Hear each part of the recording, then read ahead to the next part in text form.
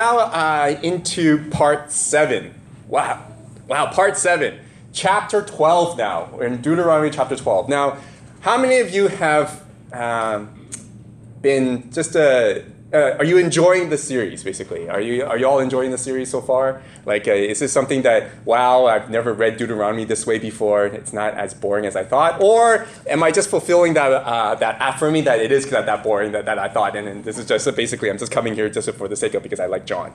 Are you just doing this because you're just nice? I hope you are enjoying this series. Because I know I am. I know Pastor Fritz is, because we are trying. This is we've never actually really delved into it this deep before and trying to pry out the principles of something that is so antiquated. Like sometimes it's like just been seen as antiquated. So I hope you're enjoying this series as much as we have been preparing it for you.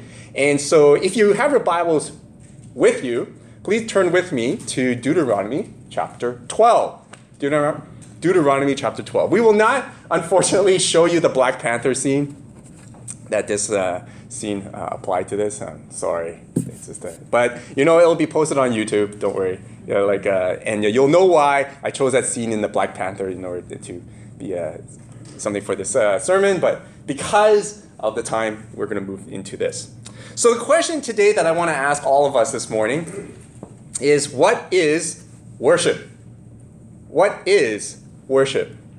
Now, the questions could be like, is it singing, praying, sermons, tithing, offering, serving, community service, or all of the above? What is it? What is the ultimate core that makes it worship?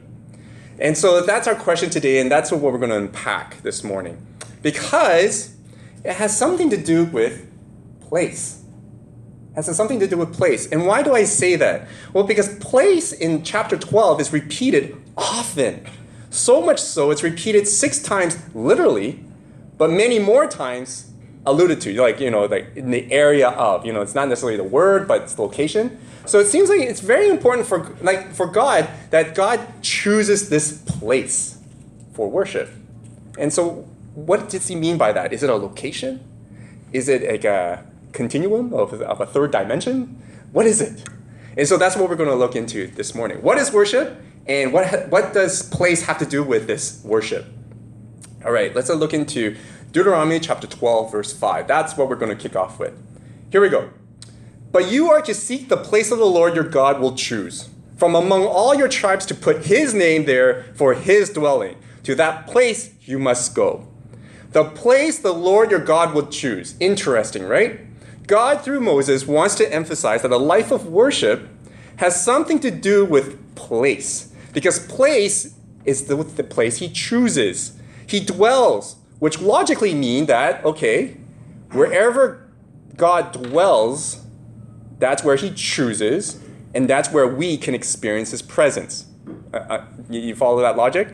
So wherever God chooses, he will dwell, and wherever he dwells, when we go there, we experience his presence. So the question is, but what is this place? So first, Moses kicks off with 2 bookends of this chapter. Now, what I mean by bookends, they're similar in theme. Like one is in the beginning, the other one's at the end. So it's a bookend. So if for those of you who have been with me for quite some time already, it's called a sandwich, right? So you got 2 bread slices, one on the one side and the other on this side. So what's the first bread? What's the top of the bread? Well, Deuteronomy chapter 12, verse 1 to 4. These are the decrees and laws you must be careful to follow in the land that the Lord, the God of your ancestors, has given you to possess. As long as you live in the land, destroy completely all the places on the high mountains, on the hills, and under every spreading tree where the nations you are dispossessing worship their gods. Break down their altars, smash their sacred stones, and burn their Asherah poles in the fire. Cut down the idols of their gods and wipe out their names from those places. You must not worship the Lord your God in their way. Key word there is be careful.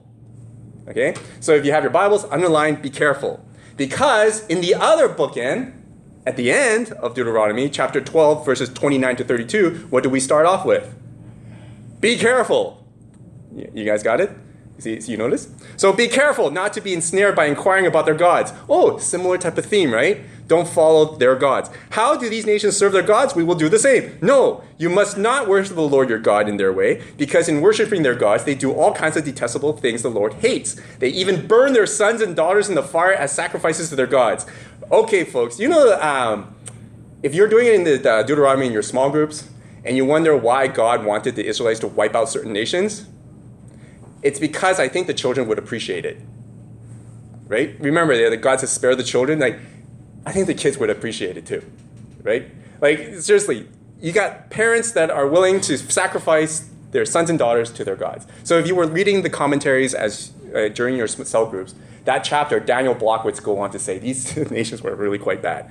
See that you do all I command you. Do not add to it or take away from it. So similar theme. Be careful. Don't follow the other nations. So again, you got your 2 bread slices. So first things first. Worship, as God says through Moses, is God-centered. Notice? No other gods. Nothing. None of the ways of the world that you practice. So, what does that mean? Well, you shouldn't have any other gods. The only God you should worship is the God of Abraham, Isaac, and Jacob, and the one who became flesh in Jesus. That is going to be God. God-centered, Yahweh. All right? The God who created the heaven and the earth, the God of Abraham, Isaac, and Jacob, not any other God. So, which means that in worship that's God-centered, you would not have anything else, especially in Richmond, superstition. You would be wiping out everything that deals with superstition. Feng shui, yin yang, whatever those things is, little chopsticks in your bubble tea. No, get rid of that. Like Buddhist, little shrines in your restaurants, get rid of that. Anything that deals with superstition, anything with good luck, anything that we say we could control, the other realm type of thing, get rid of. We cannot have any element of any of that sort of thing in our life when God is our center. None of that. So therefore, ancestral worship, none of that. I'm sorry, folks. Yeah, we could navigate and exegete and say, oh, we're going to go there and, we're not really worshiping. No, actually God says none of that. Yeah, it might excommunicate you from your family. Yeah, it might excommunicate you from certain things and opportunities and privileges. But God says, who's your God? Your folks or me? Right? So none of that. We are not, because God says this is for your own good. You are not free if you are worshiping these other things, these superstitious stuff. You are really not free because these superstitious stuff, what do they usually tell you? If, then. If you do this, then this will happen. Do you know how burdensome that would be? If your whole life is predicted by if and then? God says, no, I am not an if-then clause. God says, I have a wonderful life for you, an eternal flourishing life that you could experience in my presence with none of that. You just have to worship God, God-centered, and he'll give you the freedom away from all that superstition. So yes, remember that. Every time when we feel that we become a little superstitious, every time when we think that we feel that money is our God, that's another one that's been our issue lately. Well, you have to ask yourself, who are you really truly worshiping then? Let's move on. Now we're back into the 5 to 10. But you are to seek the place the Lord your God will choose from among all your tribes to put his name there for his dwelling. To that place you must go. There bring your burnt offerings and sacrifices, your tithes and special gifts, what you have vowed to give, and your freewill offering, and the firstborn of your herds and flocks. There in the presence of the Lord your God, you and your family shall eat and shall rejoice in everything you have put your hand to. Because the Lord your God has blessed you, and he will give you rest from all your enemies around you, so that you will live in safety. Then on a similar tone, because we are a sandwich here, we're on the lettuce level. So now on the second part of the lettuce, the bottom lettuce, I like lettuce. Even though it's tasteless, for some reason it makes sandwiches good. Anyway, besides the point. Verse 13, all right? Be careful not to sacrifice your burnt offerings anywhere you please, again. Offer them only at the place the Lord will choose in one of your tribes, and there observe everything I command you. Sounds familiar, doesn't it? It's really the same thing. You must not eat in your own towns the tithe of your grain and new wine and olive oil, or the firstborn of your herds and flocks, whatever you have vowed to give, or your freewill offerings or special gifts. Instead, you are to eat them in the presence of the Lord your God at the place the Lord your God will choose. You, your sons, your daughters, your male and female servants, and the Levites from your own towns, you are to rejoice before the Lord your God in everything you put your hand to. Be careful not to neglect the Levites as long as you live in your land. Notice that is similar in tone again, so that's why I call these the lettuce. These are the instructions for worship when they meet together. Agree? So when we meet together, God, through Moses, is encouraging his people that when they come together, the reason they come together is to share with others what God has blessed them, the work of their hands. What their hands have put onto. You notice that tone? Free will offering, right? Vows that people choose to give to others. Families shall eat and rejoice together in everything you have put your hand to, because the Lord has blessed you. Share what you have worked for. In other words, sharing your salary. How many of us would do that here? Right? Share your salary, share your food, share your belongings. So at church, when we come together, we are to share our blessings, aren't we? This is what worship is. God goes on through Moses and says, yes, it's God-centered, and how you're going to be God-centered is when you share with others. And how do we usually do that now practically in the 21st century? How do we share our gratitude with one another? Well, part of it is tithing and offering. Tithes and offering.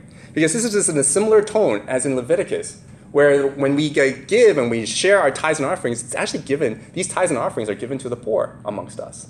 They're supposed to feed the poor, feed the hungry. So why is that? Why does God want us to share, to actually intentionally tithe and offer our money, to actually intentionally budget and allocate our earnings away so that we could give it here? It's because it is our way to show our gratitude of what God has blessed us immensely with. And what has God blessed us with? His grace and mercy through his son, Jesus. God loves us. And so in order to show our gratitude of his love, we give our tithes and offerings. You see, I'll tell you a story. I remember when I first started working, my first job, when I came out of university, my first job was being a manager at Staples.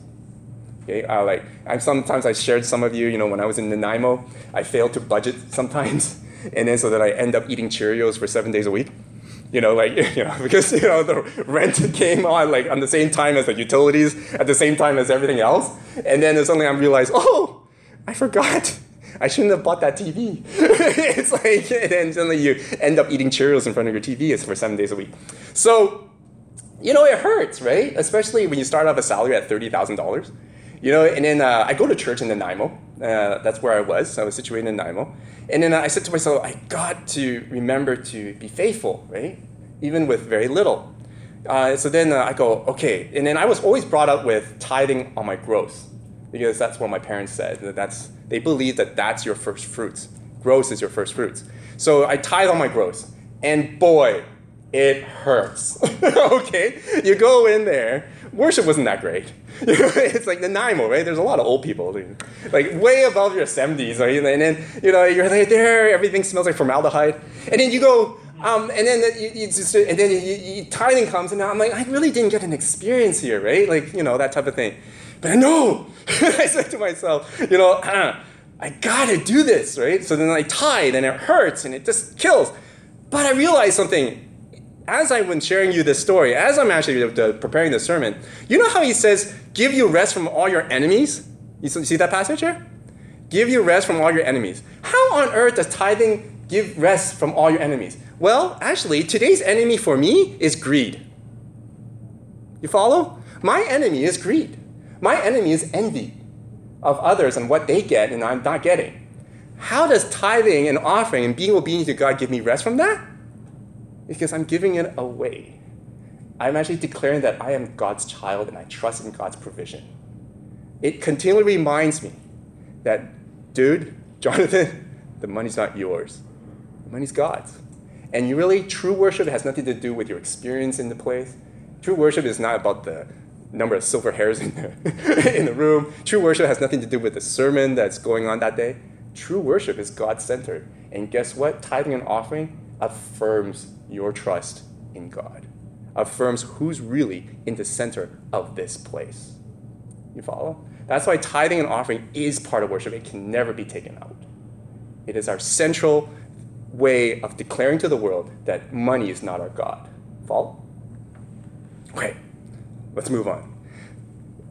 And yes, I continue to tithe. Thankfully, Staples transferred me out of Nanaimo. I was going crazy. It's my social life was really taking a pounding. Anyway, Deuteronomy chapter 12, verse 15 to 16. This passage really strikes as odd, and I have to tell you a story later after this one. So we'll read this. Nevertheless, you may slaughter your animals in any of your towns and eat as much of the meat as you want, as if it were a gazelle or deer, according to the blessing the Lord your God gives you. Both the ceremonially unclean and the clean may eat it, but you must not eat the blood poured out on the ground like water. Okay, this one's a tough one. However, you may not relate to it, but I could relate to this passage. Angela might know why. It's because I am a son of a food inspector. All right? And not just any food inspector. He's a meat inspector who goes to slaughterhouses to inspect how the animals are slaughtered. Right? So, because my parents back then could not afford daycare or babysitting, whenever my dad pulls out an overtime shift, he picks me up from school, after school, and he heads back to work. I'm not going to tell you which slaughterhouse, because I don't know what ears are lurking around here. But he takes me back to the slaughterhouses, whatever slaughterhouse he's stationed in. And then I was sitting there doing my homework, whatever coloring book I have. And then my dad would go off, and then his coworkers come out. Hey, that's Dave's son. Hey, you want to come out and see what we do? Now, I was in grade school. It's like that time, the most scarring moment was in grade 2. It was like, and then so they would put a hard hat on me, dress me up with a white jacket that was way too big for me. I think they thought it was cute, And then they would like put me in boots, and they would go, "Oh yeah, let's go." And then I hear these like loud noises, screeching noises of like crying, like almost like human shrieks, right? Like, and then boom, right? Like I always heard this boom, right? And then so I'm going downstairs into this. Okay, chickens were lined up, and then slice, their heads go right off. And then I would go to the cows, and I see them getting gunned down. Again, so, that type of thing. So I'm witnessing all this. Then, of course, I come back, and then this happened often. And then a lot of my friends now have determined that really affected my character. But anyway,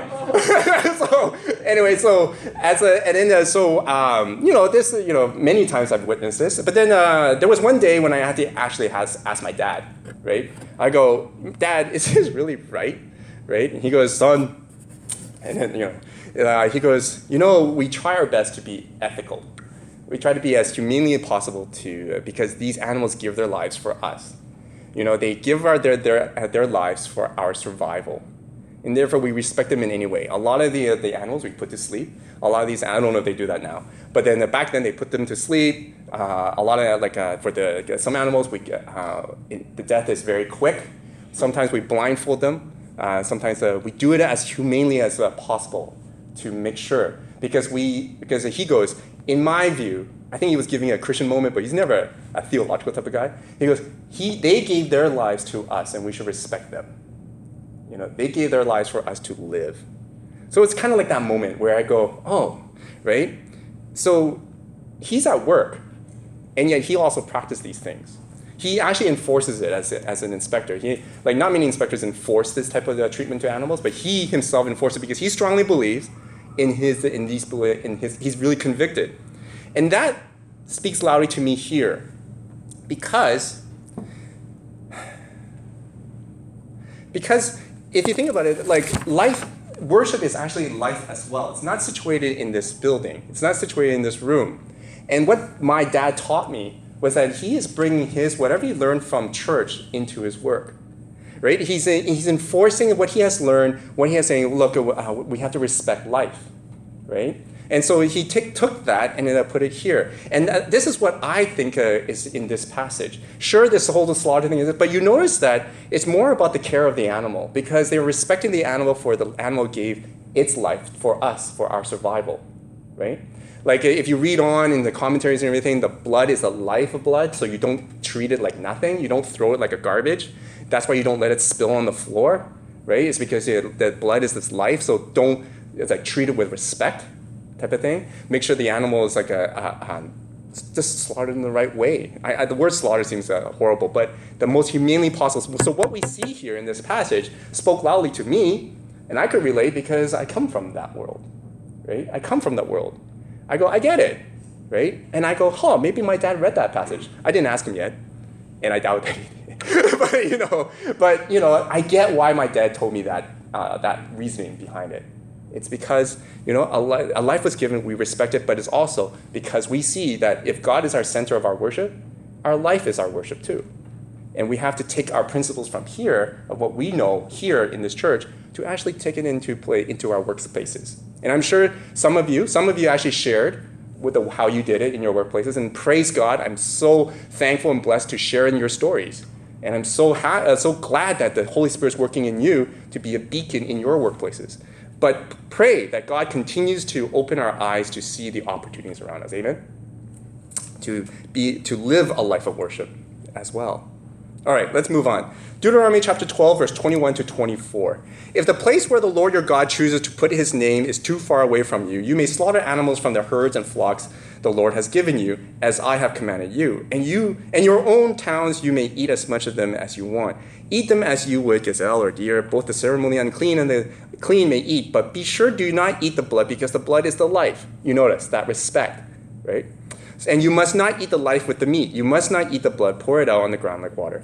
See, so it's interesting. God, through Moses, says, if you're too far away from church, you know this? If you're too far away from church, right? However, do the same thing as what you have done at church. So in other words, for us, if you are not at church, which means the other 6 days, right? Do the same stuff as what you have done here in your work.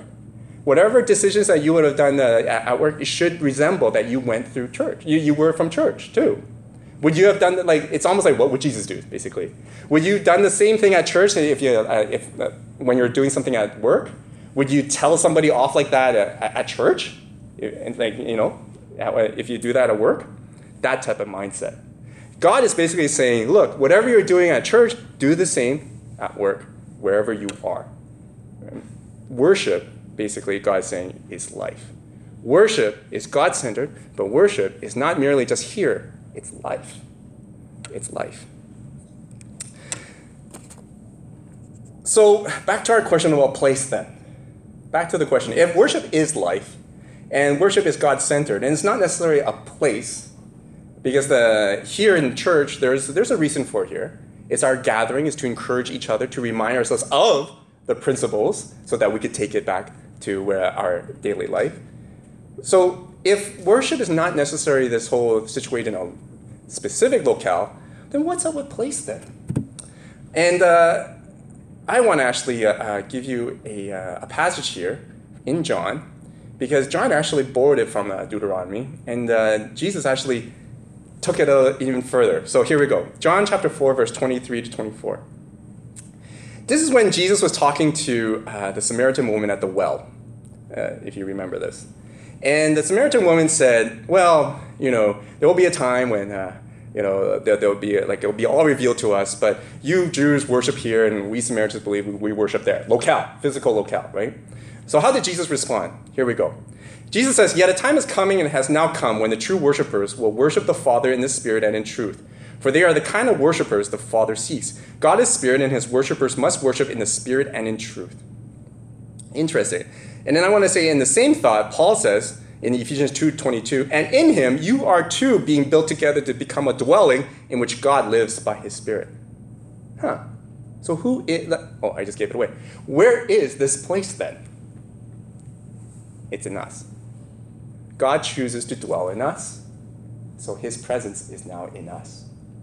So this place where there's ethics, there's a place where there's humane treatment and respect for all living kind, this respect, this integrity, this commitment to excellence, this commitment to integrity, honesty, and fulfilling the commandments and the pursuit of righteousness, this whole God-centeredness is now in us. We are his dwelling. Each and every one of us is now his dwelling that he chooses. He chose us to dwell. And therefore, this whole chapter about worship, it should be going on in our hearts right now. It should be in our hearts right now. It should be all that is in our being. That's what's presented out of us. The ethic, the humane, the respect for humankind and living, the whole, what John Neate would say, the creating of the shalom. the peace for everyone and to enable people to be flourishing or to bless our communities. That's actually worship. We are, you could say, worship beings. And hence God chooses us as our dwelling.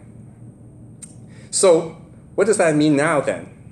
If God is actually dwelling in us and he has now chosen, what does it mean by when it's spirit and truth?